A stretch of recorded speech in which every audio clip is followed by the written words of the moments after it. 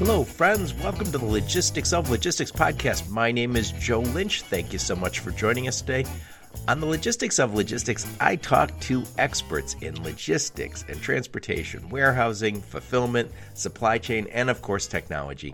And during these interviews, I'm always the one asking the dumb questions. I ask the dumb questions so you don't have to. Today's topic is revolutionizing freight forwarding using technology with my friend Lionel Walt.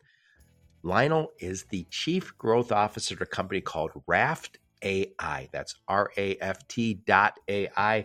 And what they've done is they've created an intelligent logistics platform that works with your TMS to orchestrate, automate, and streamline data processing, transactions, approvals, and workflows across the entire shipment lifecycle. We've seen a lot of great technology in over the road, which is great. We appreciate it. But we've been lacking in probably the hardest part of transportation, which is the freight forwarding. Not anymore. Lionel and his team have created something really great. So check out my interview with Lionel. But before we get to the interview, I want to tell you about my friends over at PortX Logistics. PortX Logistics is an asset-based transportation company, and they specialize in containerized freight. So if you're having trouble moving your cargo out of the port, very common problem, then reach out to my friends over at PortX Logistics, and their website is portxlogistics.com. They're experienced, and they offer service at every single port and every single rail ramp in the United States and Canada. They have an approach that is guided by their 4 pillars, which is culture, service, tech, and trucks. Again, check them out over at portxlogistics.com. So how's it going, Lionel? Great, Joe. Glad to be here with you. I'm excited to talk to you about this. So I've not done a topic like this exactly. It's a little different. So Lionel, please introduce yourself and your company and where you're calling from today.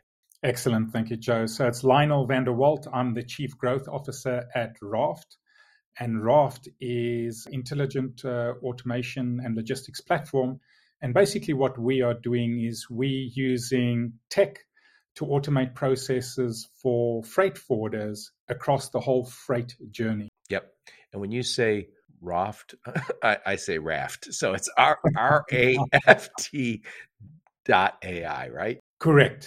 So where are you calling from today? So I'm based out of Tunbridge Wells in Kent in the United Kingdom. My office is in London, which is about a 50-minute train ride away. Very nice. Very nice. So we were talking a little bit about your background before we hit record. That is not a New York accent. And I guess it's not even a London accent. So tell us a little bit about you. Where'd you grow up? Where'd you go to school? Give us some career highlights before you joined RAFT. Yeah. So I was born and lived and grew up in South Africa, hence the strange accent. I always tell people when they ask me, where does your accent come from, that it's from North Carolina, because I spent so many years in North Carolina, which obviously doesn't quite compute. But grew up in South Africa, and then I spent most of my career on the aviation side. Had the opportunity to join the International Air Transport Association, which then catapulted my career onto the international stage. Ended up moving into Europe, living in Spain, and from there transitioned into the United States. So I am a United States citizen, despite the strange South African accent, and recently moved across to London in October when I joined Raft. Well, yeah, you keep that passport updated. I've told you before we hit record, my sister's husband, my brother-in-law, they live close to me. He's from South Africa. And I've always heard people say, yeah, people from South Africa, for some reason you have all these, and I know you're Dutch ancestry, but you have British accents. And then a friend of mine who was English said, no, those are more British accents than British people. So we don't have that accent. They've outdone us in our own accent. Yeah, and it's actually very interesting because in South Africa you get 2 English accents when people speak, right? It's if you grew up in the British system and the English schooling, it sounds slightly different to somebody who grew up on the Afrikaans side. Right. Well, it's funny because my brother-in-law, his parents left Europe after World War II, and they're from Italy. So he learned Italian first and then English second, and yet he has this thick accent. But then when I've heard him speak Italian, I was like, what is going on? Anyway, so when and why did you join RAFT? So I joined Draft in October of last year, and I had an unexpected emergency in the family about a year and a half ago, where our oldest daughter got diagnosed with a brain tumor. So I was working at Paycargo at the time and decided to step down and just spend time looking after my daughter and pulling her through something that was obviously a very traumatic experience for her and the family. And as she recovered and came out of her surgery, I started looking around, started looking for the next challenge, and had a number of opportunities that came up, very good opportunities. And out of the blue, I had Scott, who heads up the people division at Vector AI, then now Raft, calling me and telling me a bit about the company. And I was blown away. It just had this recipe of an incredible product that's needed in the industry that can transform the way business is done in a meaningful way, and an amazing group of individuals that's driving that change. So it became a no-brainer for me. I jumped on the wagon, as they said, and headed off to the UK, and here I am today. Excellent, excellent. So it's interesting as the world kind of moves forward with AI. You see companies like yours that have .ai as instead of .com. I don't know what they call that. The URL, yeah, the URL. And it's interesting. I can say this for myself, as I did not grow up in this digital world, but I've jumped in with both feet, and I feel like it's if let's just say you work at a company that's not doing it, I can feel like it could probably feel like the whole world is moving to the next level, and I'm kind of behind. So I imagine you kind of felt that same way, where you're like, yeah, okay, we're doing great things, but this is where the world is going. So it's just the fact that it's called Vector AI and now Raft AI, probably felt like, okay, here we go, I got to upgrade. But before we hit record, we were messing around with the title. And again, we came up with revolutionizing freight forwarding using tech, but we are using ChatGPT to do it. And it's amazing. I just keep asking. And I know if I don't get a good title from that, it's not because they don't know what ChatGPT always knows. It's because I'm not asking right. And it occurs to me that this is how crazy our world is becoming, is that I have to learn how to communicate with ChatGPT. And it's just begun. I mean, it's just begun. So I know you guys use a lot of AI in what you're doing. We'll get to that in a minute. So who are your customers? And then let's talk, after you tell me who your customer is, tell me what problems you solve for them. Sure. So our customers, we mainly focused on working with and serving freight forwarders and customs brokers.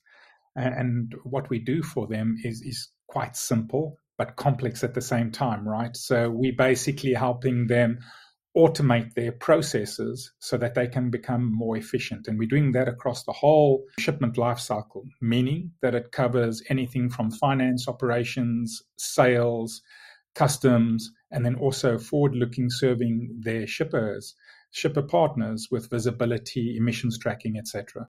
So that, because you said sales, accounting, other things like that, this isn't a transportation management system, is it? No, absolutely not. No, we work with transportation management systems, and our goal is in actual fact to complement and enhance transportation management systems. So definitely not trying to be a TMS or competing with them. I think if you look at what we're doing, there's sort of 3 or 4 fundamental aspects. First one being is, and it's the foundational aspect, is getting data from an unstructured format. When I say unstructured, it's basically data that's on a paper document or PDF or whatever, getting that into a digital format that is usable. And there's a lot of that in freight forwarding, isn't there? Just a little.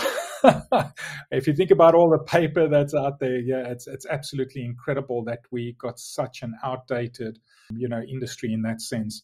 So we get that data out, but having data is one thing. It's what you do with the data is where you get the real value. So we then doing the integrations into the TMSs so that you can now take that structured data, the digital data, and you can start tying it into the systems of our clients, and then building automation workflows behind that to optimize processes for them. And then on top of that, You obviously now got data that you can get visibility aspects on it that can, help you to manage your internal teams better, but also to understand what's happening with your clients better and optimizing your business. Yep. I've dealt with this before, and I've said this to you before we hit record.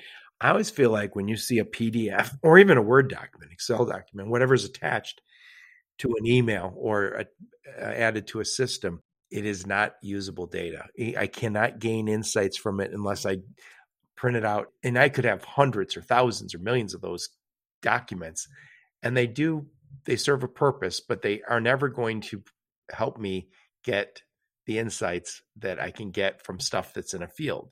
So moving that from, as you called it, unstructured into a field is super important. And I will say, I call it going from static to dynamic. And I call it that because when it's static, it's not going anywhere. It's not doing anything for you. When it's dynamic, it's part of the party. It's going to give me insights when I pair it up with all the other information I have.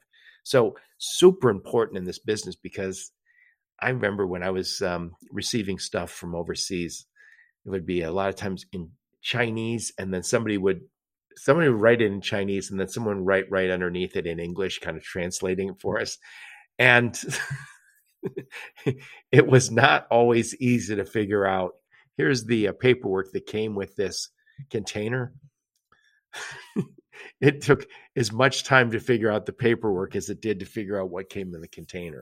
Yeah, and if you think about that paperwork, over and above having these different languages on there, the papers get handled in all different ways, right? So by the time somebody scans it in and sends it to you in whichever format, it could be a crumpled piece of paper with smudge marks on it. So really, really difficult to make sense of, and to have somebody sitting there trying to extract that data manually and put that into systems becomes a really tedious, time-consuming process. And if you think about the number of documents, we were talking about that, right? This industry, if you look at, packing lists and, all these sort of documents that come with shipments, could literally be hundreds of pages there with numerous lines on it, right?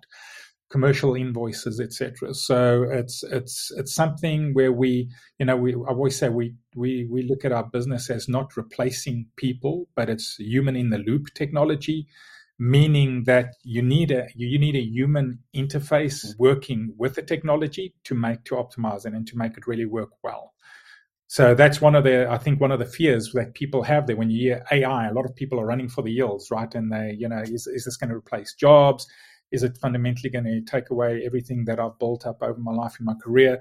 And it's not the case. It's really there to support people so they can focus now on more meaningful tasks versus, just doing these mundane manual tasks. And one of our clients framed it very well. They said to us, I really want to use my people for their brains and not for their fingers typing.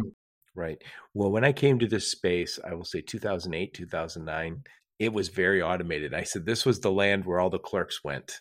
And I told you a story that I'd seen many times where people go, well, we have one shipper that sends us a fax every morning, and we take that fax and then we type it in. And then later on, we updated and we said, hey, they're going to email me that document. And then we take that out and type it into our TMS.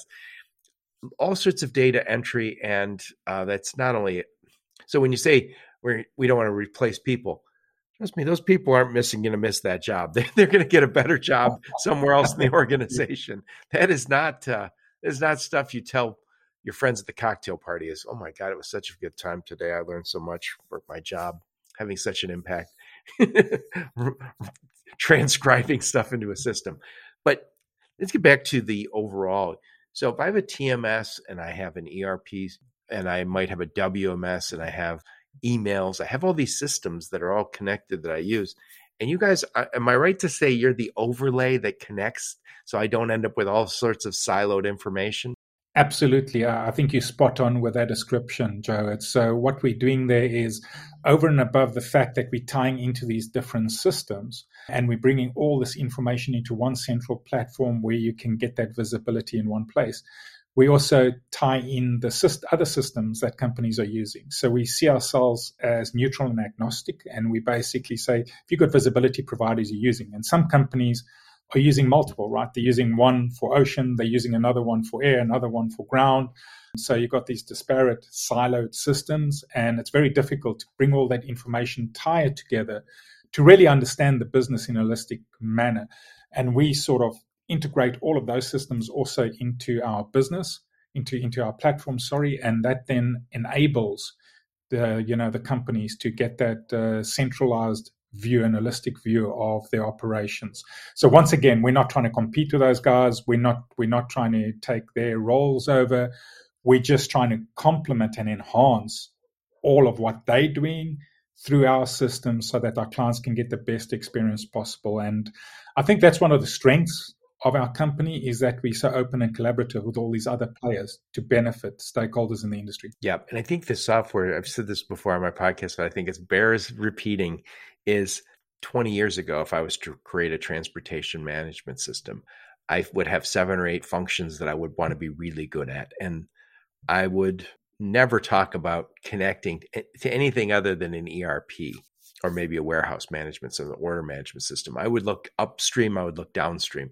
Well, now people developing software, and I'll use Turvo or Kai, there's a lot, all the newer softwares, and even the older softwares are doing the same. They look at themselves as a framework. They still do those 7 or 8 functions, but when somebody says, I'd like to use a visibility solution, or I'd like to use the dynamic pricing from, green screens, or I want to use like one of these carrier watch things, they say, yep, we'll plug that in via API.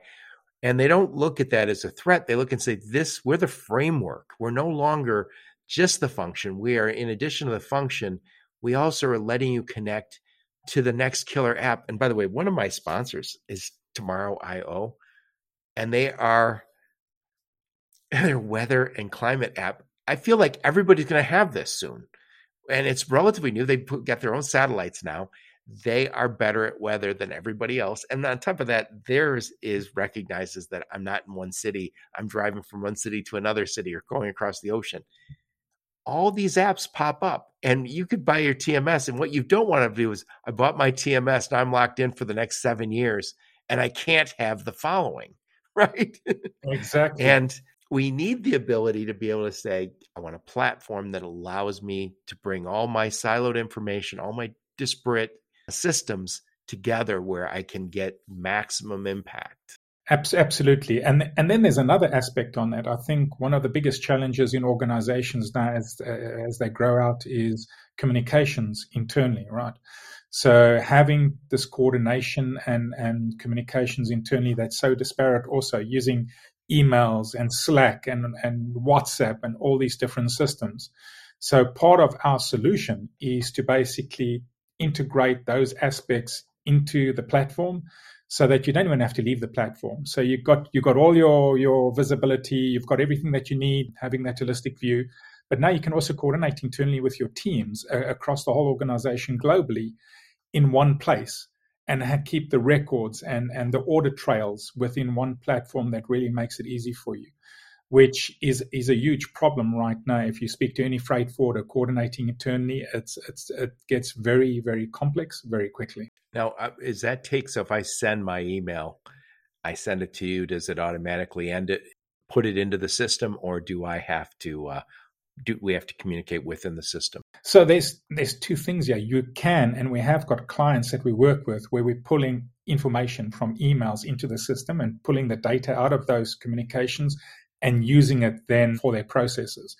But fundamentally what I'm talking about here is you don't have to use Word anymore. You don't have to use Google Mail. You can actually have all that functionality within our platform. You don't have to use WhatsApp or Slack.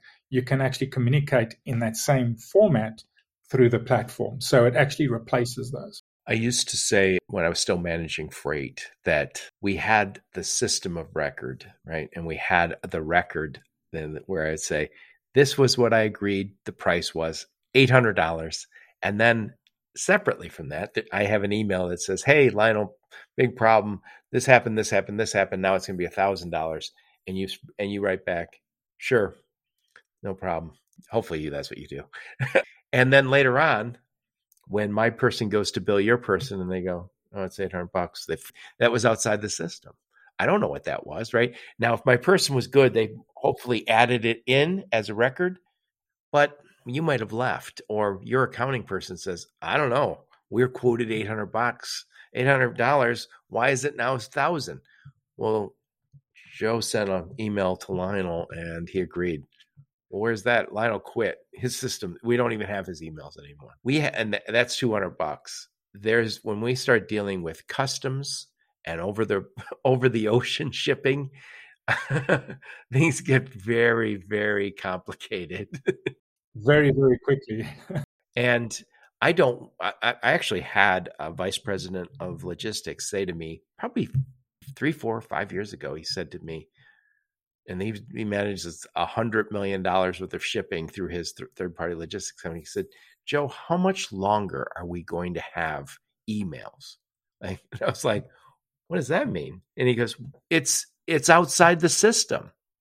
And I was like, yeah, you need at least some rules around it, but even better, have it all inside. Absolutely. And then all those audit trails that you refer to there is in the system. It's recorded. You can tie it into your processes, all the data that's within those emails and communications. So the power of having it on the inside versus on the outside is phenomenal. And I don't even think a lot of people really think about that and understand the benefits of being able to change that sort of worldview where you change the perspective to inside. Yes, and but what we're talking about now is, and before we hit record, we were talking a little bit about sustainability. It's coming very quickly. It's in Europe first, but it's hitting here. These are new things that we have to comply to, and it's not just sustainability. We in the United States aren't allowed to do business with certain regions of China that have Uyghur slave labor. We're not allowed to. By the way, I was working with a shipper who global, right? And they had a lot of parts that people who wanted to do bad things wanted their stuff. So they would always try and buy their stuff. And they might be in the Middle East and then try and buy it from someone in Mexico. And managing all of that was crazy. So they'd say, why is this guy in the Middle East buying from our Colombian office? Because he was turned down in the Middle East. And it's just beginning. We are starting to see more and more of this. Sustainability is part of it. The federal regulations that we all have as part of it, but there are much more coming. I said it before, we are in a compliance culture. And that wasn't true. When you and I started working, Lionel, if somebody said compliance, you're like, that's somebody else's job. I don't care. Not anymore. Absolutely, not anymore. And I think one of the concerns I have within the industry right now is that you've got these new regulations. It's the European Corporate Sustainability Reporting Directive that's already started. It's come out. It's there. It's going to be in place from 2024 onwards to be reported in 2025. And what that does, it's really increasing the scope of what needs to be reported in the European region. And if I can use the example, you've got your financial reporting, right, which is very regulated. And then you've got your auditors that come on top of that, and they have to audit and make sure that you're in compliance. And then they're making sure that everybody's aligned. So they're taking those same standards, the same sort of framework, and putting it on sustainability. But that also includes scope 3. So why is this important? Because this is for European companies, listed companies. It's important because what's going to happen here is you're going to have the Nestle's of the world, these large shippers. They're going to be forced to comply with these new regulations, which includes scope 3, meaning any sort of sustainability that goes along with their supply chains. They even say if you're a small forwarder or broker in the US or anywhere around the globe, and you just got one client in Europe that falls within the category of clients that have to comply, let's say Nestle, you got this one big account. Nestle is going to come knocking on your door within the 2024 and say, listen, I need information in a certain format that needs to be verifiable, that I can then report in a certain format through to the European regulators. And this is going to take everybody by surprise. I think there's very few companies that are paying attention to this, and it's going to cause quite a bit of heartache and pain for companies, because getting the right data in place and in the format that you need is not an easy task. Right. And so I'm going to give my layman's view of what I think Scope 3 is. And if you know more, please add to it. But I think what Scope 3 is saying, if I'm providing a product, I have to be able to explain my supply chain and all of its externalities, pollution, whatever, right? So I'm an automotive guy originally. We have the automotive companies, then we have tier 1 suppliers, which would be the Magnas, Johnson Controls, TRW, huge companies all by themselves. And then they have tier 2 suppliers. And those are very often billion-dollar companies. And those tier 2s work with some tier 3s, and those tier 3s work with literally tier 4s and 5s. And when somebody says, tell me the impact you've had on the environment, you go, oh, that's easy. I'll give it to you right here. Well, it's easy for your company because you're Ford Motor Company or General Motors, but it's not easy, and even easy for Magna, maybe for their tier 2s. But you don't go very far down before somebody says, what? I don't do any of that. I make brackets for you guys. That's it, right? And we're going to have to figure out how to deal with that. And by the way, not just Scope 3, I want you to also touch on this, is right now we're not allowed to ship certain things to Russia.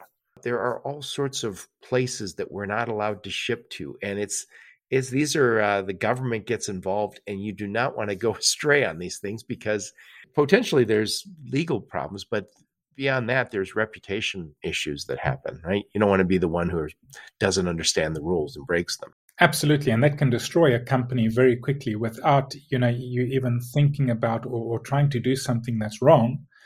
Just by not being aware, you step onto a landmine, and that's not going to be an excuse. Nobody's going to forgive you for that.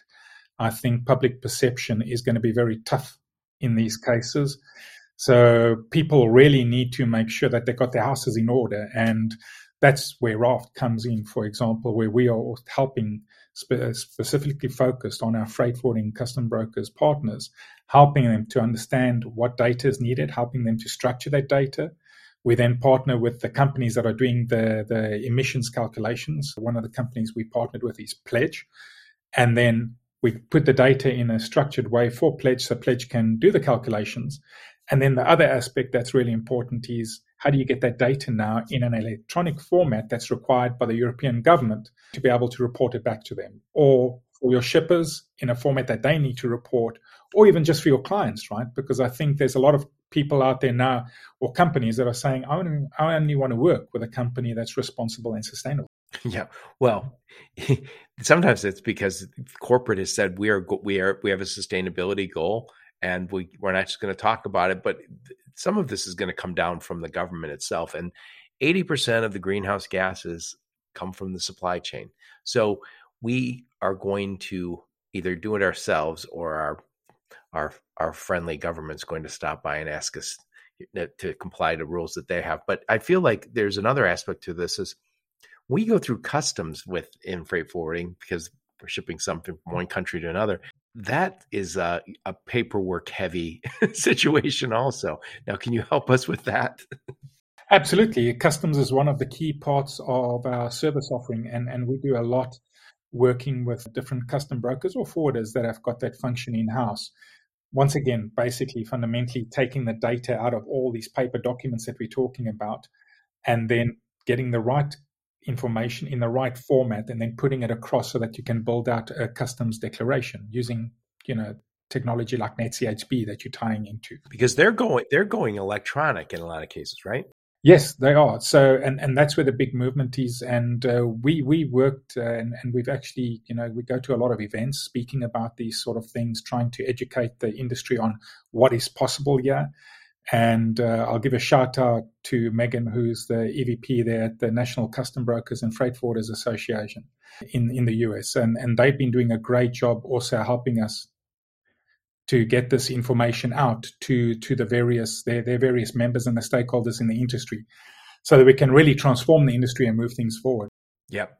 It's gotten very. It's the world is going electronic, and I feel like the government is finally catching up. But I know before long, and that's going to be the requirement. They're not going to take paper. I don't know when that's going to happen. But what's interesting about that is freight forwarding has been, and for good reason, one of the last to go digital because if we're talking about over the road transportation, we're talking about a shipper, a receiver, a trucking company, maybe a freight broker.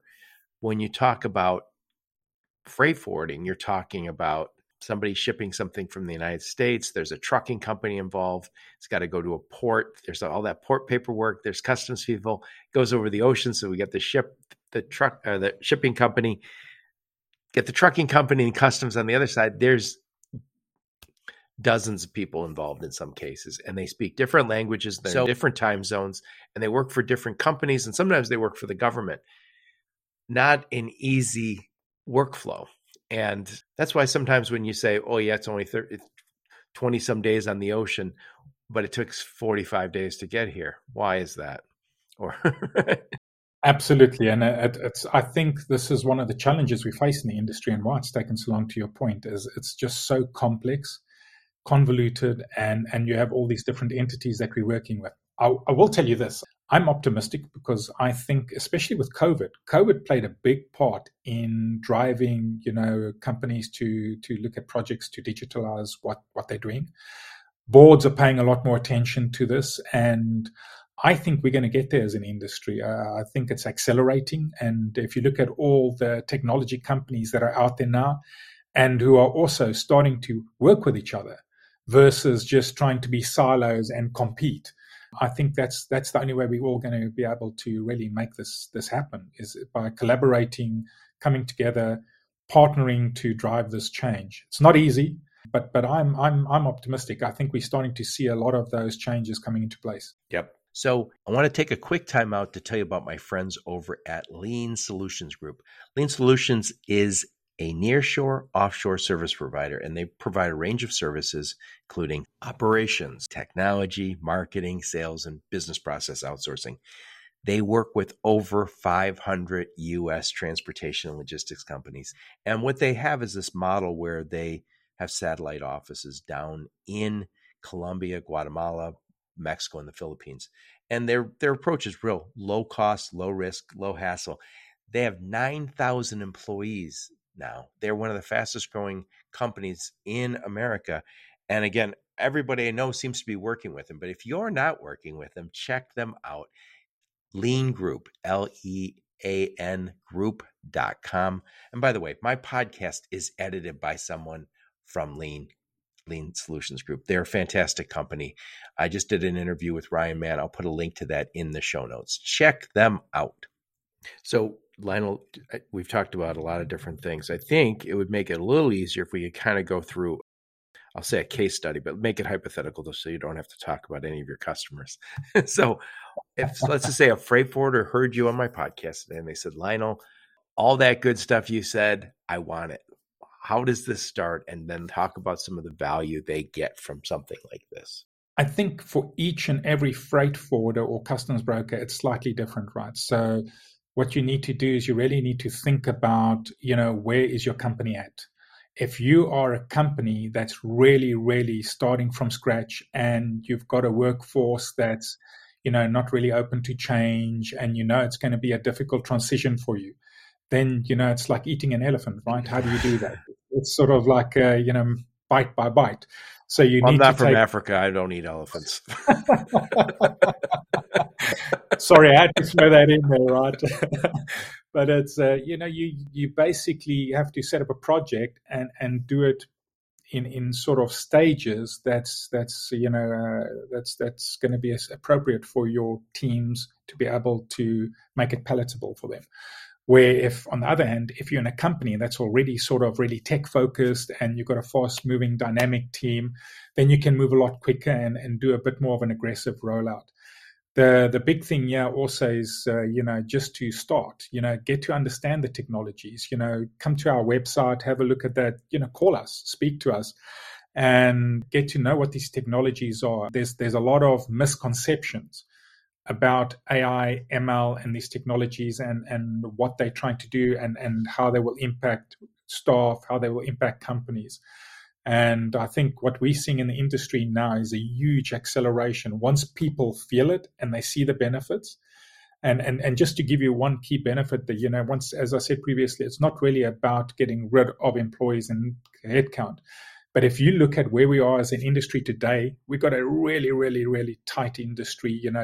Everything has gone a bit south in terms of revenue for a lot of the companies, etc. So what we can help them with is really looking at expansion without increasing headcount, making it more optimal. It's also, helping, especially on the customs broker side, helping people to focus more on compliance and regulations, which are becoming a lot more onerous, versus people sitting there having to do all this manual data entry, getting overloaded. And by the time they have to start doing the compliance stuff, they already spend 4 or 5 hours working, just getting tired, and they're not focused on the regulations. So I think there's a lot that we can do for them there, but it's really just take that first step, understand your company, and then reach out and start asking the good questions. So when they do start with you, what's the first step you guys do? Do you meet with them and say, you do like some sort of current state assessment and say, here's what we're going to try and do? Yeah. Traditionally, what we would do is we'll speak to the companies to really understand their business. What are the challenges that they're facing? What are the pain points that they have? Obviously, with all the work we're doing with other freight forwarders and custom brokers, we can then complement that with what we're seeing in the industry. And then from there, the first stage is really to, once we've assessed what the gaps are and what the pain points are, put a plan together to say, how can we solve those? Get a project plan, and then look at how do we do an implementation for them that's meaningful and can be rolled out to address their key concerns. So how long does it usually take from first time you meet with them to the time that they're, seeing a lot of value from it? It depends from company to company. If you're looking to the small, medium to large freight forwarders, it could be anything from, I would say, 35 to about 70 days. If you're looking at the big, large mammoth freight forwarders, the DHLs of the world, etc., you must probably be looking at, potentially, like a good 4 or 5 months that you can run a project. But I would say on average, you're looking at about 70 days or less that you can run this. And so right away, you're helping them figure out what is the workflow with all these systems that you have. And then you're helping them right away kind of change those PDFs and push things to fields. And it wouldn't be pushing it into your fields. It might be taking a PDF and putting it back into the transportation management system they use. Exactly. So, as I mentioned previously, I think the key thing is, number one, getting that data out of the PDFs and Excel spreadsheets. So that's a big part of the value.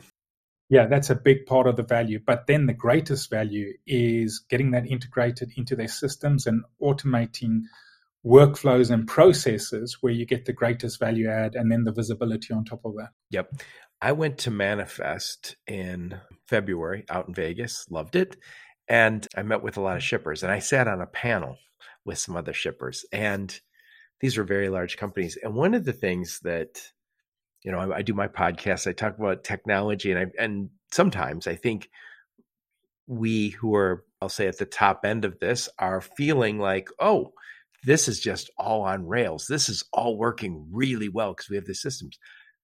People I was sitting on the stage with were very large shippers, and I heard them say, manual more than once. We do this, and then we're still having to do this manually. We still have to make this phone call. We still have to, and I was like, those are the largest shippers, and we're talking mostly domestic. So I know there's a ton of opportunity to take people out of these day-to-day data entry jobs, move them into focused on compliance, focused on looking at the data and making recommendations to customers based on those insights rather than data entry all day. Absolutely. And what you're doing is you're moving from data entry to improved customer service and, as you said, the compliance side, and really optimizing a business versus losing all that time doing something of low value, right? From what I know, you're helping them get out of that day-to-day data entry. You're also helping them get the customs paperwork created and submitted. you're also helping them with capturing all this scope 3 compliance stuff that they're going to have to do. And I think we're going to have to do it here too before long. And you're also going to take all these manual tasks away. And hopefully now I have a platform so I don't have all these siloed information. Because one of the things I think I've said to you before when we hit record is, if I imagine that silo of information, I make a recommendation based on what I see, but my information is not the same as yours. We might work in the same organization, but your data tells you one thing. My data tells me something very different. We got to get all that data in one. I hear people say pane of glass, but it's helpful if we can get it all working together rather than all siloed. Absolutely. And that's why we consider ourselves, and we've got the tagline of being the intelligent logistics platform for the industry, right? It's solving exactly that problem. Yeah, and same with and we talk about the visibility. I need visibility across my whole organization, not just in one system. So we also, I know you also do some stuff with the finance people. What are you doing with finance and accounting? So what we're doing for the finance and accounting side, there's numerous different areas. So one of the areas is accounts payable that we do. And if I can give you a very practical example there, if you look at the traditional way of things working, is you've got the accounts payable person, they got an accrual in their TMS for they had a quote for some service. They then receive down the line an invoice to be paid. They then have to get that paper document or whichever format they receive it, do the manual data entry. Once they've done that, they then have to check if it matches with their accrual. If it matches with their accrual, it goes through an approval process and then it can go out for payment. If it doesn't match, they then have to start searching out who was the job costing owner internally within the organization to be able to understand what happened. Was there something that changed in the service that was provided? And one of the biggest challenges they have is identifying the job costing owner. If the accounting person is sitting in Ireland and the job costing owner is in Australia, wherever, they don't know them. They need to try and identify them, and it becomes something that takes minutes, hours, or even days. With our system, once you're using the platform, we extract that data off the PDF document, call it that. We then tie it into the TMS. If there's a match, you get something that we call straight through processing. Nobody even looks at it, nobody touches it, and it goes through for payment. And it literally can take seconds. If there is a mismatch, it comes back to the accounts payable person, but at the same time it comes back, we pull who the job costing owner is out of the TMS and reflect that. So now they've saved all their time. They don't have to go look for that person. And then over and above that, they can communicate to that person through our platform, as I mentioned. So they can text them, they can send a message to them, they can allocate the task to them. The job costing owner immediately can address it. Once they've addressed it and AP, the accounts payable person, agrees, it goes through the same loop again, and you have the straight through processing that happens. So it really streamlines that. And then on top of that, we've tied in the payment service providers that you have in the industry. So now all of a sudden you have the straight through processing plus the payment that can be automated through the system. I love that. I love that. So there's could be hundreds, thousands of transactions. It's just going to flag the ones that have a discrepancy.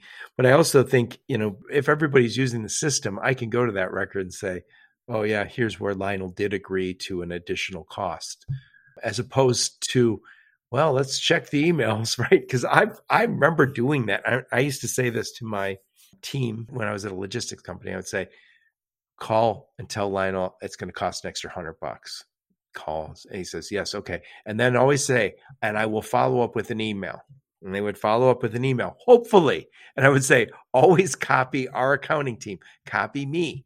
And then I would also say, and then make sure that gets up, make sure you reflect your email in that system.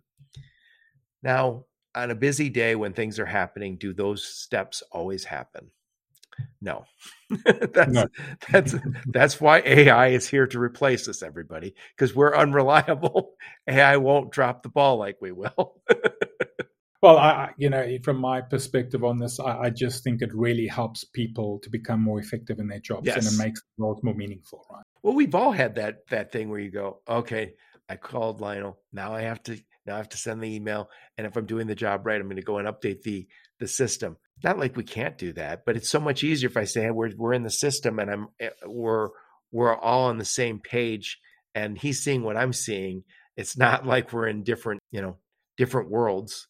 And that's somewhat what we do. We live in our own little silo, and our customers live in a silo, and the next function over lives in its own silo. And it prevents the collaboration that we need to do our jobs. And, we love email, nothing wrong with email, but it's not structured enough for the business that we're in. It does most of the things, but we've all been in that stupid position where you say, oh, I know I sent Lionel something. When did I send that to him? June? Going back to June in my emails, right? And then I'm typing your name in. Do I not have his name correctly? That's no way to run a business. And it won't work once we start talking about compliance. Yeah. Now imagine a world, which is what we're talking about here with Raft, where every time you've done a check on something or you allocated that task from AP to the job costing owner, it's time-stamped. It's got all the information in. Every communication is time-stamped. You don't even have to think about this anymore. You can pull a report and it will show you each of those steps that took place when, so you have a very clear audit trail. It's the world we're living now with this technology. Yeah, I love it. I love it. And who's your sweet spot? Who's picking this up the most right now? So when we're looking at our clients, as I said, as custom brokers and freight forwarders, I really find our sweet spot to be, the small to medium guys. And when I say small to medium, I'm saying something like, somebody doing about 12,000 shipments a year to the large freight forwarders who are doing about 100,000 shipments a year.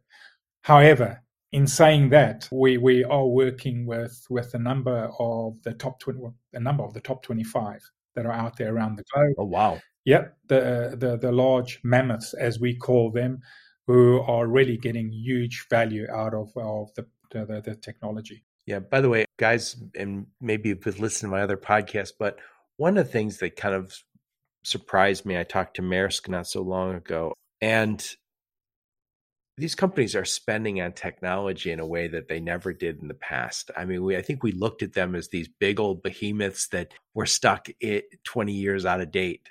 No, not so anymore. They spent a lot of that money they made during COVID on tech.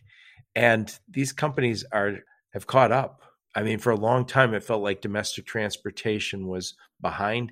The biggest and best companies in that space have caught up tech-wise. And, before we hit record, we were talking about Flexport. I think, whatever you might think about Flexport, they kind of had a new paradigm, which was, hey, we can have really good technology for freight forwarding.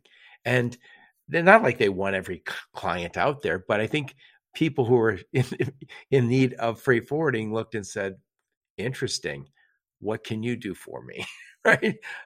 And if they're looking at their existing freight forwarder and saying, I kind of had a little flirtation with Flexport. Can you do that for me? You don't want to say, no. Having all of this old fashioned is exactly what you need. That's not going to work. No, it's not. But the fortunate thing is that we actually seeing a lot of the companies are prioritizing this. I think the boards are putting pressure on them to get the digitalization of their processes done. And then the smaller companies also surprising me, because a lot of these companies are realizing that in order to be competitive, they have to start using these newer technologies. And it's a way for them that really benefits them to be able to scale and do things that they never could do previously. They cannot afford to do the technology of Flexport, right? But using companies that provide technology services like us, that's really possible. Right. And it's interesting. Somebody used the term on my podcast one time. They said, consumer grade technology. And you're old enough, Lionel, and I'm old enough to have worked in old tech where it was green screens and black screens with green things. And you would have to hit Control F to get to the price screen. Ridiculous. And it wasn't intuitive. The interface wasn't good. No one wanted to work in those systems. But then after we went home and we started seeing technology on our laptop or our tablet or our phones that is intuitive, easy, streamlined, we go to work and say, that's what I want. So when you have younger people who go to work and they're in their 20s and 30s, they grew up with the internet. Their expectations is, I don't know anything about this business, but I know technology should be doing something much better than this. Yeah, absolutely. And I think on that point, one of the things that I'm very, very optimistic about is, we've always struggled to attract talent to our industry. I think these new technologies are really going to change that and play a fundamental part in bringing in new young people that are going to be excited to work in this industry because they're going to be able to play with these toys that we're talking about. Yeah, and I think what we've had, and this is not a complaint, it's just kind of an observation, is if you're a supply chain person, you might look at the world as from order to cash. From the time I get the order till the time I get paid, that's 13 weeks, 16 weeks, whatever it is. But I want that to get tighter, right? I want that to be 10 weeks, 5 weeks. I want that to be faster. That's what you do. We've had all these siloed systems. We've had lack of systems in some place where we're using PDFs and fax machines and old-fashioned technology that we have to submit to customs. But it looks as if the whole order to cash is all getting streamlined. This challenge is we still have technical silos. This is where you guys come in and say, we're the overlay. We're the ones who helps you go from order to cash in one pane of glass, one view. And that's what we need. Yeah, agreed 100%. I couldn't have said it better. You have to agree. That's what you do. Well, I know. I really appreciate you being on my podcast. So what I'll do is I'll put a link to your LinkedIn profile. I'll put a link to your website and any other links you and your marketing team give me. But before you go, I wanted to ask you a few other things. I want you to recommend someone for my podcast. I like to interview smart, interesting people like you who are killing it in the space. Who else should I talk to? You know, there's a lot of people out there that come to mind that I think are doing great things, but there's one guy who really stands out, and his name is Steve Towns. He's the CEO of ACL Airshop and Ranger Aerospace. Ranger Aerospace, wow. and Steve is an ex-Ranger, so hence Ooh. Ranger Aerospace. But Steve is an outstanding guy, and you know he's a mentor for me. I've learned a lot from Steve, and one of the things that stood out for me when I early on when I met him was his title is he's a Chief Executive Officer, CEO. And he reframed it and said that his title actually stands for Chief Encouragement Officer. I have a good friend of mine, Steve Elwell, who calls himself that too. And I like that because so often we think of, when you see the CEO, you're like, uh-oh, this person doesn't ever make mistakes. They are there to judge me. They're there to lay down the law. And if you go, oh, no, I'm here to encourage you. I want to help you. I want you to win. I want you to be successful. Love exactly.